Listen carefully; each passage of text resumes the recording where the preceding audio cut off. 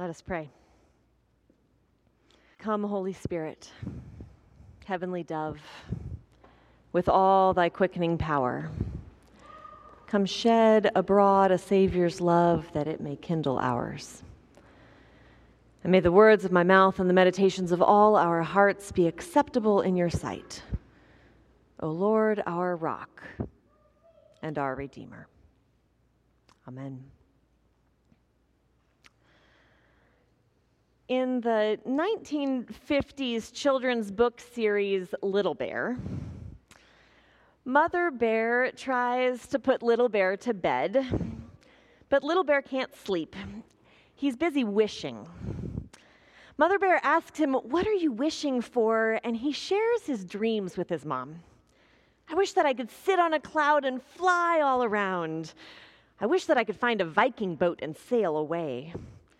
I wish I had a big red car and it would go fast, fast to a castle where I would meet a princess who would say, 'Have some cake.'" And on Little Bear went dreaming.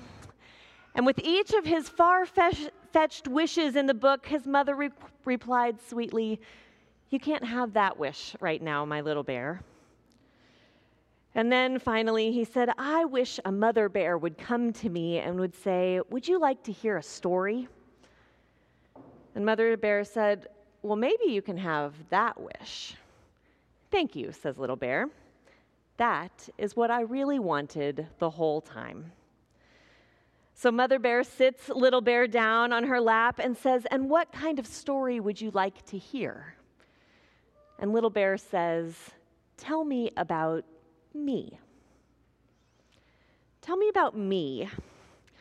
Isn't that in some way what all of us want when our wishing is done?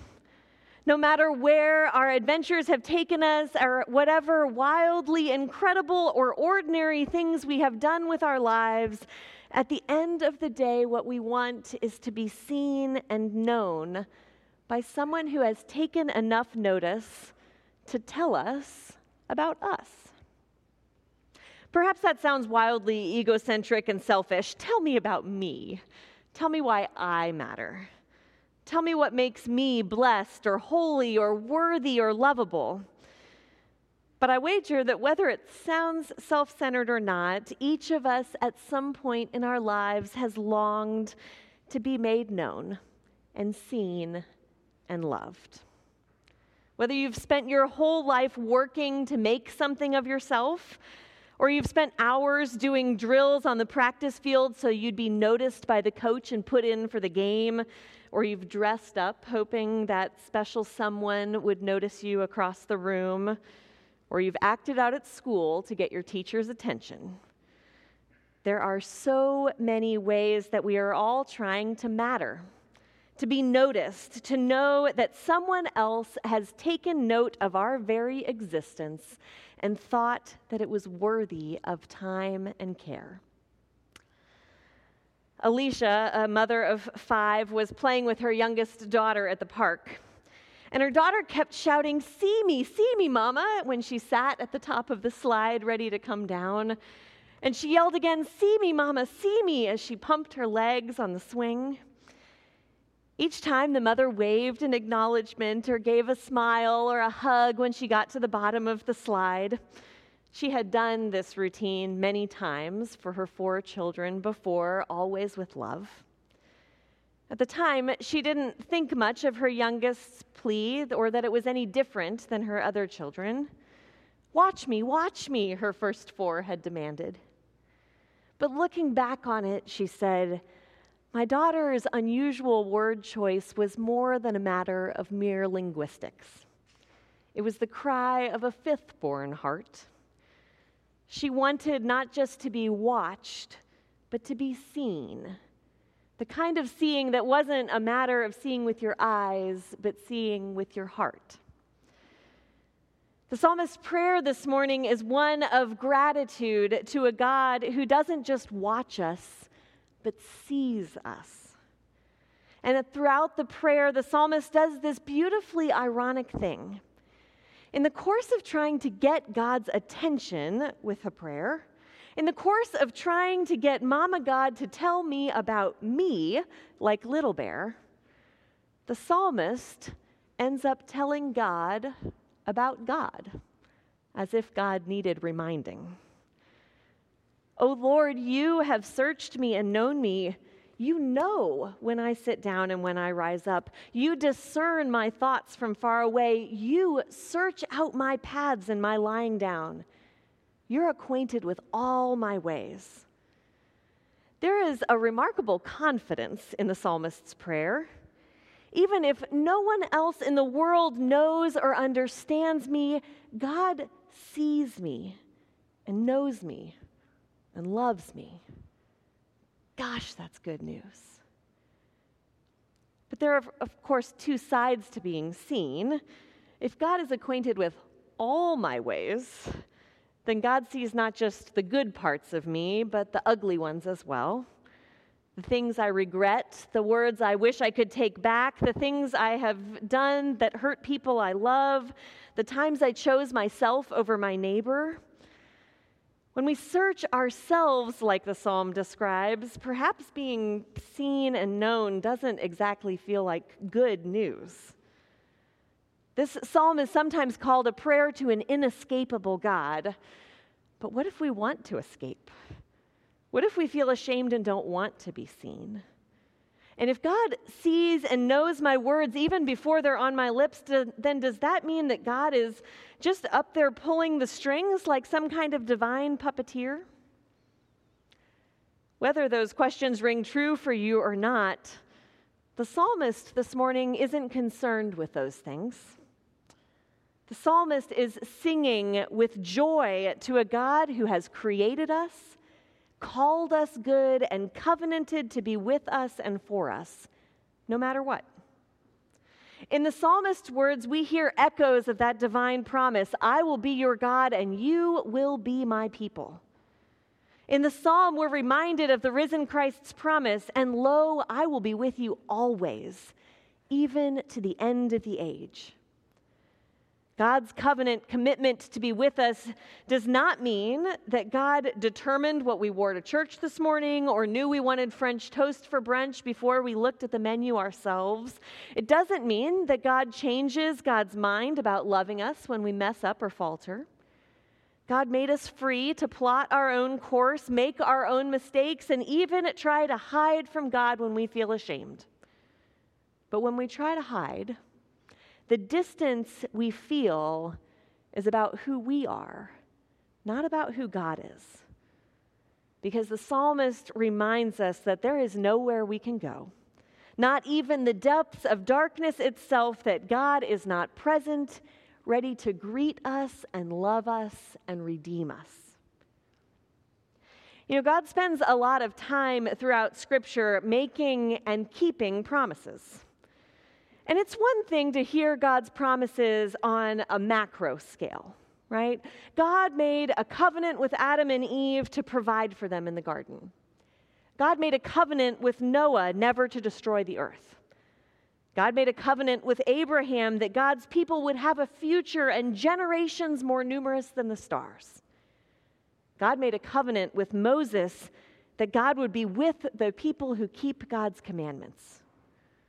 God made a covenant through Christ that each of us and the whole world would be redeemed and made new through him.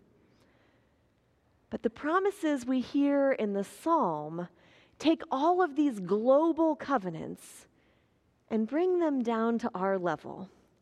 All of these cosmic-sized covenants we hear throughout Scripture, they're about you. They're about me. They're about a God whose saving and sanctifying work happens through individual hearts and individual lives on the most intimate level. The psalm celebrates a God who takes notice not just of creation on a global scale, but of each of us who have been knit together in our mother's wombs as beloved children, fearfully and wonderfully made. Our sovereign God, who is free to do as he wills, loves the world enough to create and care for each of us, So that whether we're the 5th or the 50th or the 5 billionth person vying for God's attention, when we cry, see me, God, God has already taken notice with loving care. It strikes me that when we celebrate the sacraments, we take the same approach as the psalm does this morning. The prayers that Emma and Amanda and I offer as pastors, we spend a lot of time recalling the promises of God. Not because God needs reminding, but because we do. We come to the font like we did for Parker just a few minutes ago, because we need the tangible reminder that the God who hovered over the waters of creation, calmed the stormy seas, and delivered the Israelites through the waters, claims each of us as beloved children of God through the waters of baptism. We come to the table, like we will in just a few minutes, because we need the tangible reminder in bread and cup that the God who provided manna in the wilderness and broke bread with sinners and saints alike nourishes us at Christ's table, where all are welcome and seen and known. We participate in the sacraments because, like the psalmist, we need to hear again and again the promises of God in order to feel seen. We participate in the sacraments as a way to experience and remember a God who will never forget us or forsake us. We participate in the sacraments as a way to embed those promises on our hearts so that when all comes to an end, we can know in the depths of our being that God is still with us, that God's promises are true. When Ayumi found out that she had Alzheimer's, there were lots of things to worry about and much to be afraid of. The slow loss of her sense of orientation to the world around her left her frustrated. First, it was the names that went. Names of her neighbors, names of her grandchildren, sometimes the names of her 2 daughters or her only son. Then one day the streets began to go, the stark, narrow one, the shortcut to the schoolyard where the children used to wait, fidgety and hungry, racing at the sight of her. Then the route to the drugstore, the turn past the post office, the short leafy distance to the bakery that had shelves of that cinnamon bread she liked lightly buttered on rainy afternoons. Over time, her neighbors began finding her, strolling up and down the road, peering into windows she could recognize but could no longer place. Sometimes they found her at the bus stop, considering the direction of her home, which was on no bus route. And each time, the neighbors would take her by the elbow and guide her home. And it was in that gentle guidance of those neighbors' arms that she witnessed God's promises ring true. For when she could no longer remember the people around her, or the places that mattered, or who she was, it was then, especially then, that she knew that what mattered in the end was not her successes or her failures, not her greatest talents or her wildest dreams, but the fact that she was known and loved by others and by God, who had taken divine notice in her, who would never forget her or forsake her. And when she could no longer narrate her own life, she could crawl up in God's lap and say, "Tell me about me." And her divine mama bear could smile and say, "I think I can grant that wish." And like the little bear, she could respond, "Thank you. That's all I really wanted in the end." Amen.